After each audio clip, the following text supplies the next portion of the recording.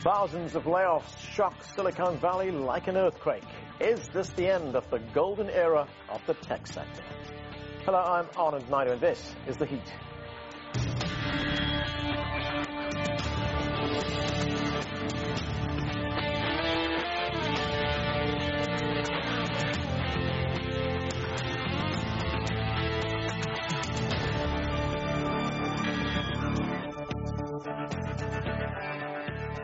Move fast and break things. The motto coined by Facebook founder Mark Zuckerberg illustrates Silicon Valley mentality for the past 20 years. But now the tech companies are tightening the belt. Since the beginning of last year, more than 200,000 people have lost their jobs.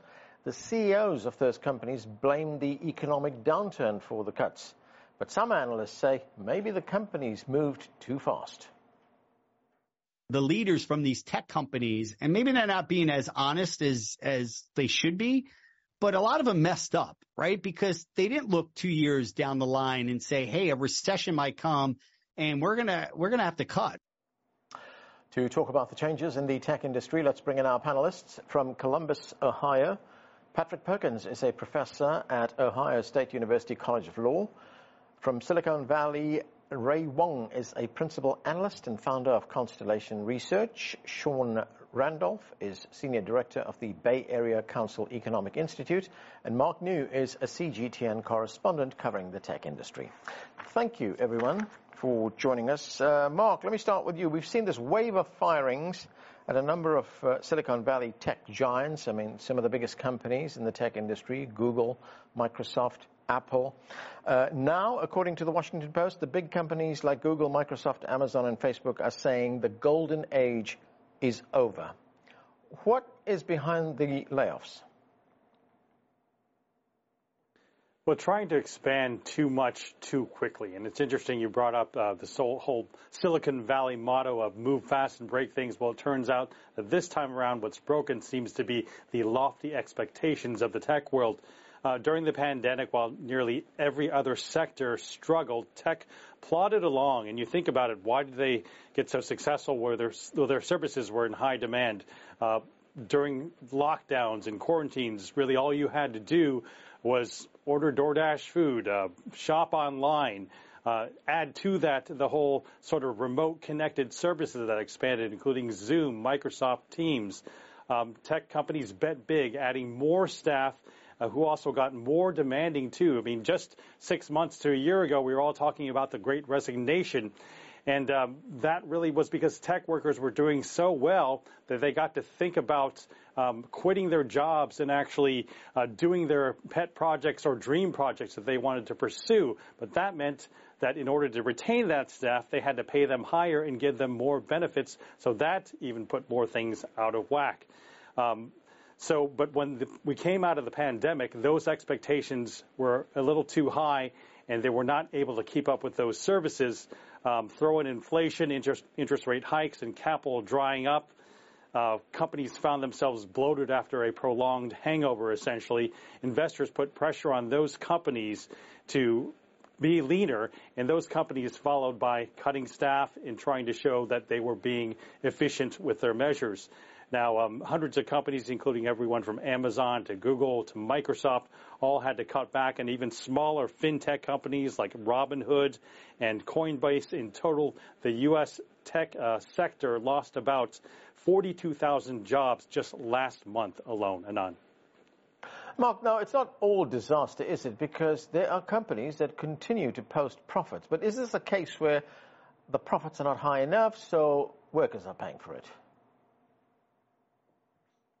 Well, I think it's a little more that the tech workers are suffering from the sort of misjudgment of the leaders and the founders and CEOs of the companies.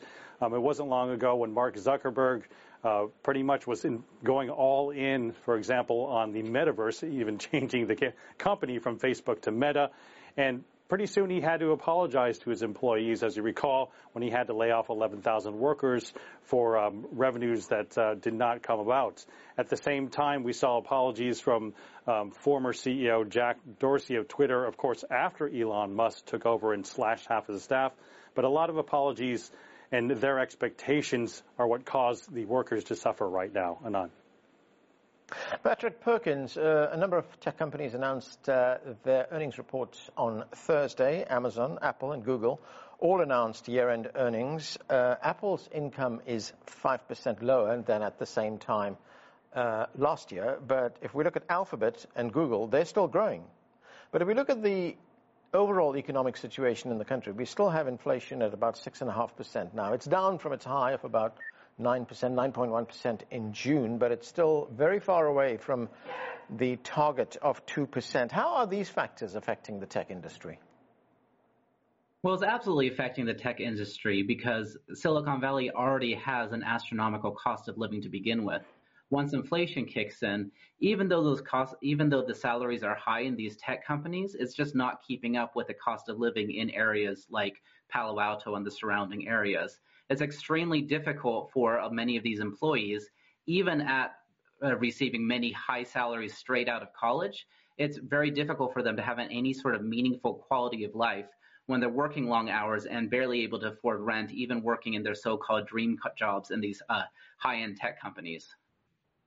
And what do you make of Mark New's comment there, Patrick, that in many respects it was the CEOs who bungled? They didn't plan for this. I mean, there's absolutely truth to that. Part of it is the CEOs not planning for it, but a difficult part of this is the CEOs are pressured to have these astronomical year after year growth. That is the system that we've put into place, that there needs to be this incredible growth in order for these companies to stay relevant. If they don't have this sort of focus on growth and fast growth, they're going to get caught by the competition and they're going to get surpassed. So it's definitely a catch-22 situation, because if they prepare for the future, if they take a slower approach to things, they're likely going to get caught by the competition. But at the same time, if they do move forward at light speed like it's going on right now, we end up in this sort of situation. And this isn't a new thing to this crisis. This has happened multiple times in the past with the dot-com bubble back at the 2008 recession. The players are different, but essentially the tune is the same every single time. This isn't systemic to just these CEOs. It's systemic to the Silicon Valley system in general. Ray Wang, is there a broader impact to the tech industry when we look at these layoffs, when we look at the downturn? I mean, how does it impact things like innovation, like tech progress? Well, back to what the other panelists have mentioned, I think what's really important to understand is during the pandemic, 2019 through 2022, tech companies were hiring because no one else was hiring and because they were growing very, very quickly, and they could barely find work. There were three opportunities for every job applicant in the tech worker business. Today, we're down to like 1 to 1 in terms of applicants to opportunities. So this is a minor blip. I don't think it's as bad as we're making it here.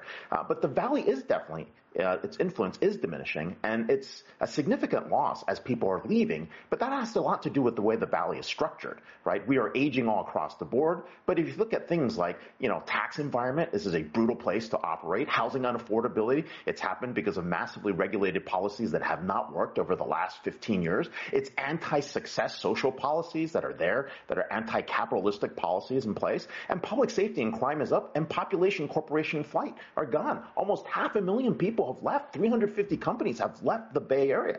So this is a bigger thing that's going on with innovation and cost than what's going on in terms of just a small blip in terms of where people are leaving, and it looks like a lot of layoffs are happening. The bigger picture, though, is there are very, very few companies that can operate at this economy of scale to do what they're doing. These digital giants are unique because they've aggregated hundreds of millions, even billions of users. They've used their data to actually build profits on top of that, and they have very, very strong business models in terms of digital monetization. That's why they're still there, and that's why they have the ability to invest in R&D and invest in the innovation that this country needs. So, Ray, you mentioned the pandemic there, as well as how it impacts innovation and progress in the tech industry. But, I mean, there have been other factors as well, hasn't there? Things like supply chain issues, which was hurt by the pandemic. I mean, are we over the worst of that now? We are over the worst of a confluence of crises. We've had inflation, we've had interest rates, we've had inventory, we've had infection, and we've had invasion. And in each one of those categories, we can kind of see the light at the end of the tunnel. Interest rates impact the valuations. And if you notice what happened, tech stocks got revaluated. The PE numbers came down significantly. Then earnings expectations came down. Then the job cuts came into place. And we're at a point where we're going to see a reset in 2023 in terms of how tech companies are being valued and what those expectations are. It's good for the economy. It's good for the tech companies in the long run. In the short term, there's a lot of pain. But the good news is folks that are losing jobs, from what we can tell, are able to find new opportunities within 60 days so far. If they keep going in terms of the job cuts, it might be 90 days, but there's still a lot of demand for tech workers. Sean, we often hear that if California were a sovereign country, it would be among the top 5 economies in the world. It's a massive economy, and much of that is driven, of course, by the tech industry. And when we look at what is happening now, I mean, will this downturn affect the state of California in any significant way, or are we perhaps reading too much into these job layoffs? Well, I think it depends on how long this goes on for. I agree with what's been said earlier that the layoffs right now are the product of massive overhiring in the last 18 months or 2 years. And if you just read the media, it can seem a lot more dire than it actually is. For example, Meta announced they were laying off 11,000. The big number. That's a global number. It's not just the Bay Area. That's all around the world. But they hired 68,000 people the year before. So you take 11,000 globally out, they're still, 64,000 ahead, or, whatever the number is. They're 50,000 plus ahead of where they were 2 years ago. So you could apply that to Salesforce, all these companies that are laying off workers. There was this enormous spike in 2021 because the digital economy was flying, and they thought it was going to go on forever that way, and it didn't. You had inflation, you had the Fed raising interest rates, you had supply chain issues, and all of a sudden the market starts to cool, and they just got overextended. But I think we need to compare the layoffs now against the enormous scale of hiring in 2021. And then we're really back to where we were a couple of years earlier. I think the implications for the future, though, if this goes on for another couple of quarters, I think we do have some real issues. But as one of your speakers just said, 80% of the people who are laid off by these tech companies are being rehired within 3 months or hired by new companies. 4 in 10 get a new job within 1 month. So they're being picked up by startups, and they're being picked up by non-tech companies that need tech workers but weren't able to compete for it. So I think the issues for us here are tech workers have not been coming back in large numbers to offices. We have more remote work eligible jobs in San Francisco than anywhere else in the U.S. So I think that's going to affect the ability of these companies to put people back in their offices and affecting commercial real estate. I think that's a real topic. And if tech catches cold in this area, eventually the rest of the region catches cold to some degree. It affects property taxes for cities like San Francisco and other cities. So I think we'll just have to see. I think right now it feels like a big correction, but not the end of year. Right, Sean, and I want to get your views, Sean, on something that the other panelists have been talking about, and that is the way in which performance is measured by Wall Street, this constant pressure for growth, this constant pressure on share price. To what extent is that responsible for what we're seeing? Well, I think that's there. The expectation, of course, has been there for a long time that tech is just going to go zooming on forever. And I think it does have a really strong future. But I don't see it being driven by Wall Street expectations of return so much as the enormous expectations of tech, because it has been revolutionary. It's transformed so many industries. It's transformed consumer markets. It's transformed services. And it is going to continue to do that. I think the miscalculation has been simply around the durability of some of these markets. And, Silicon Valley has been cyclical forever. We've had booms and we've had busts, and there have been big booms and big busts. and we're, I think, back in another one of those cycles. But people have written off Silicon Valley periodically for decades, and it's never been true in the end because it has phenomenal ability to reinvent itself again and again. And Mark New, what about the other kinds of impact that this is having? If we look at San Francisco, for instance, one of the biggest cities in the United States, it's really the poster city for the United States. So we've had the pandemic, thousands of people working from home, thousands of people have left San Francisco. And, as you pointed out, rentals are very high. It's very high cost of living. What kind of impact has it had on the city?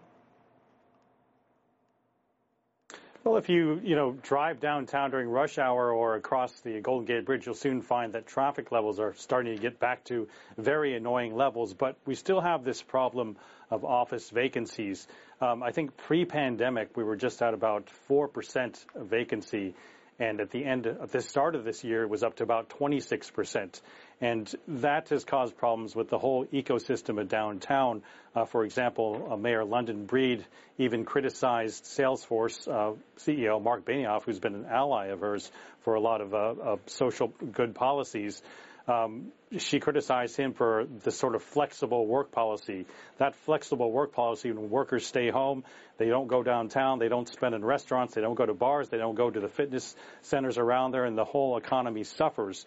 At the same time, I would say the streets are not empty right now. There's still people down there, but the city has been getting a black eye for a lot of break-ins and crime and homelessness, partially, part of this cycle where there's not enough housing. And also, I guess some people would point the finger originally at those high salaried tech workers for driving up prices and people not being able to find affordable housing. So sort of a black eye there and difficulties with the social structure of vacancies and also homelessness. So, Sean, we hear about the picture in San Francisco, but how is this affecting the broader Bay Area? I think the issues we're talking about right now are the most acute in the city of San Francisco. They're less so in Silicon Valley, that has more of a hardware tech orientation. They're less so in San Jose. So I think San Francisco as a city is sort of the poster child for what's going on right now. I think the rest of the region isn't seeing quite the same kind of pressures we have here. But I think the whole question of tech layoffs, the cost of living, the cost of housing, it's something broadly felt throughout the region. Patrick, could we chalk these job losses that we see, downturn in the tech industry, to business as usual? That's the way the system works. Boom times, we see lots of people being hired, and when the economy turns, and we see down times, and then we see many job losses. Absolutely. This is definitely part of how the cycle works, as I alluded to earlier. In ways, the way that the phoenix rebirths itself. Many of these tech workers who are laid off, they will now go on to work for other startup companies or startup companies of their own, and really become the next generation of tech companies who make a name for themselves in Silicon Valley. That's really where the innovation comes from in Silicon Valley. The real innovation that's going on in the tech industry is not coming from the Facebooks and the Apples of the world, although there is some of that there. The real innovation comes from these small companies. And so many of these workers, they've had a chance to see how good tech companies can work. Working for Facebook, Apple, they've gotten those names on their resume, and now they're ready to put their own ideas into play. And that's really what's going to drive this economy forward. And this is why Silicon Valley is going to rebound. It's not necessarily going to be with the big names that are there right now, but it's going to be with the next generation of big names. Mark New, if we look at the mechanics of the labor market in Silicon Valley, we hear tech companies using a technique called stack ranking to determine who loses their job. I mean, it's a very controversial method, but it has been in use since the 1980s. What exactly is that? Well, that's right. I think it stems from General Electric using it in the 80s.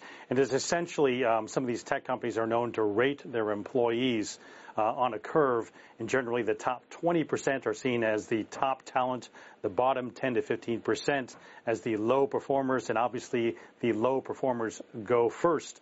It may seem like a rational policy in some ways, but it's also been criticized as creating a sort of cutthroat environment where you're really looking to just be one up on your fellow employee as opposed to looking out for the good of the company.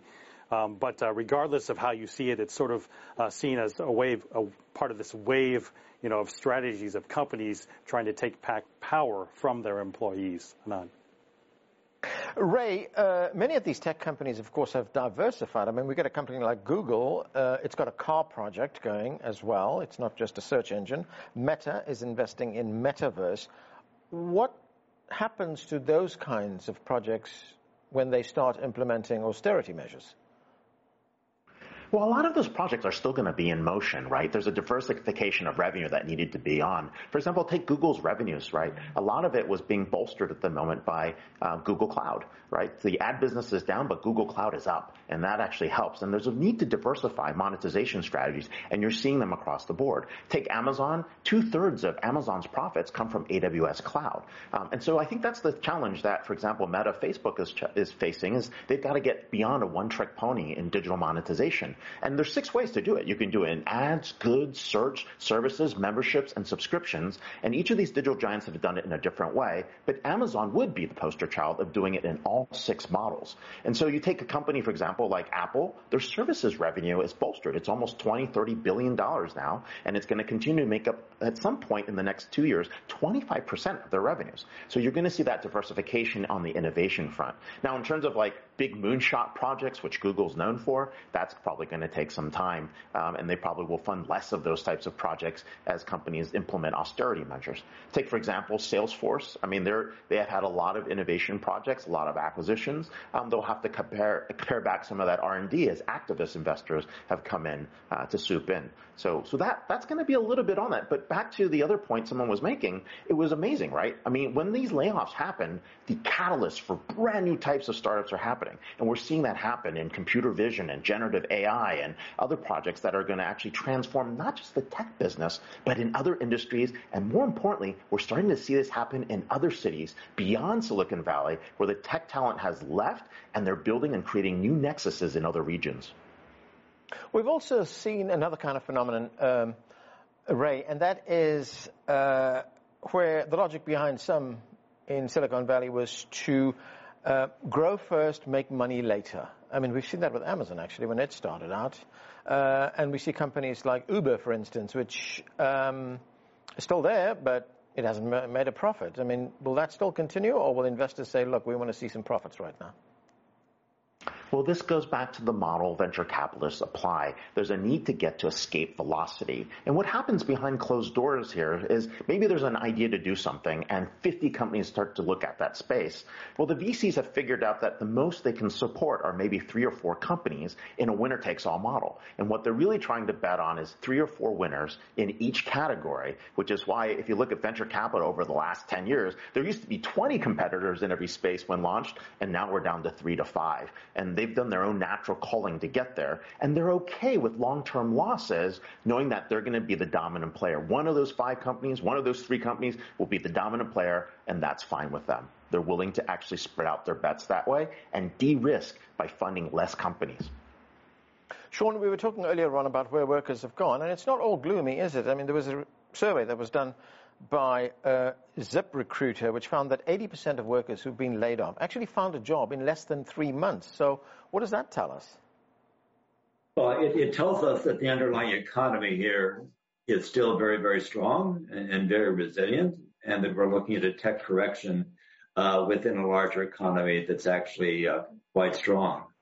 I think something we need to think about too is there has been a lot of publicity to tech workers leaving the Bay Area, and that certainly happened during the pandemic.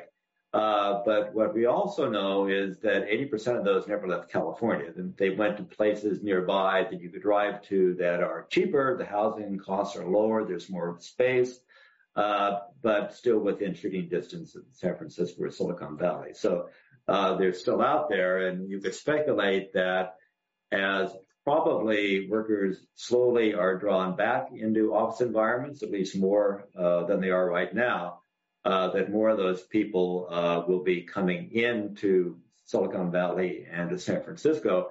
And we're starting to see some data, which is quite limited still, but it's there from LinkedIn, suggesting that there are actually people moving back into San Francisco who left during the pandemic.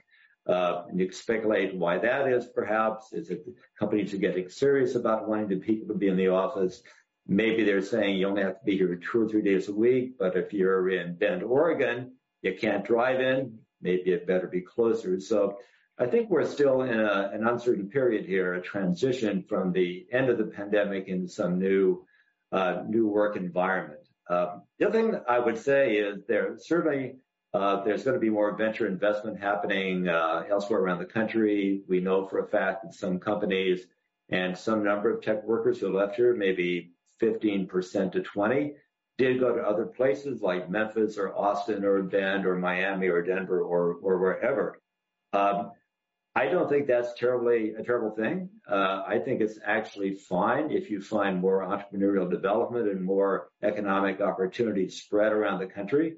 That doesn't really affect the primacy of Silicon Valley, where the venture money still is and where the technology comes from. You look at most other places, they don't come close to generating the raw amount of pure technology and license and patents that come out of places like Stanford and Berkeley and other kind of institutions here, which is where Silicon Valley actually began. And if you think about the number of unicorns, and I hesitate to use the number right now because valuations are fluctuating. Right. But let's say there are maybe 2 unicorns in the Austin area, maybe less than 10 in the New York area. There's more than 100 just here in the Bay Area. So I think the production of fast-growing, innovative companies is still going to be very strong, but they're going through a cycle, of course, of funding like everybody else is. Mark New, I've just got about 30 seconds left. Economists are not very optimistic about 2023 for the U.S. economy, and we know that tech companies are already preparing for it, but where do you see it going? Well, tech has led the stock market rally over the past few days. I think it may be short-lived, but I still have confidence in the long run. Keep in mind that even after the recession of the dot-com boom, within 2 years, tech was high-flying again. Yeah. We still have not really tapped so many areas like quantum computing, artificial intelligence. Yeah. For example, flying cars. I saw one in Las Vegas just at CES. So there's a lot of tech on the way still to come. Okay, and that's where we have to leave it. Thanks to all of you for being with us. That is it for this edition of The Heat. I'm Anand Naidu in Washington, D.C. Thank you for watching.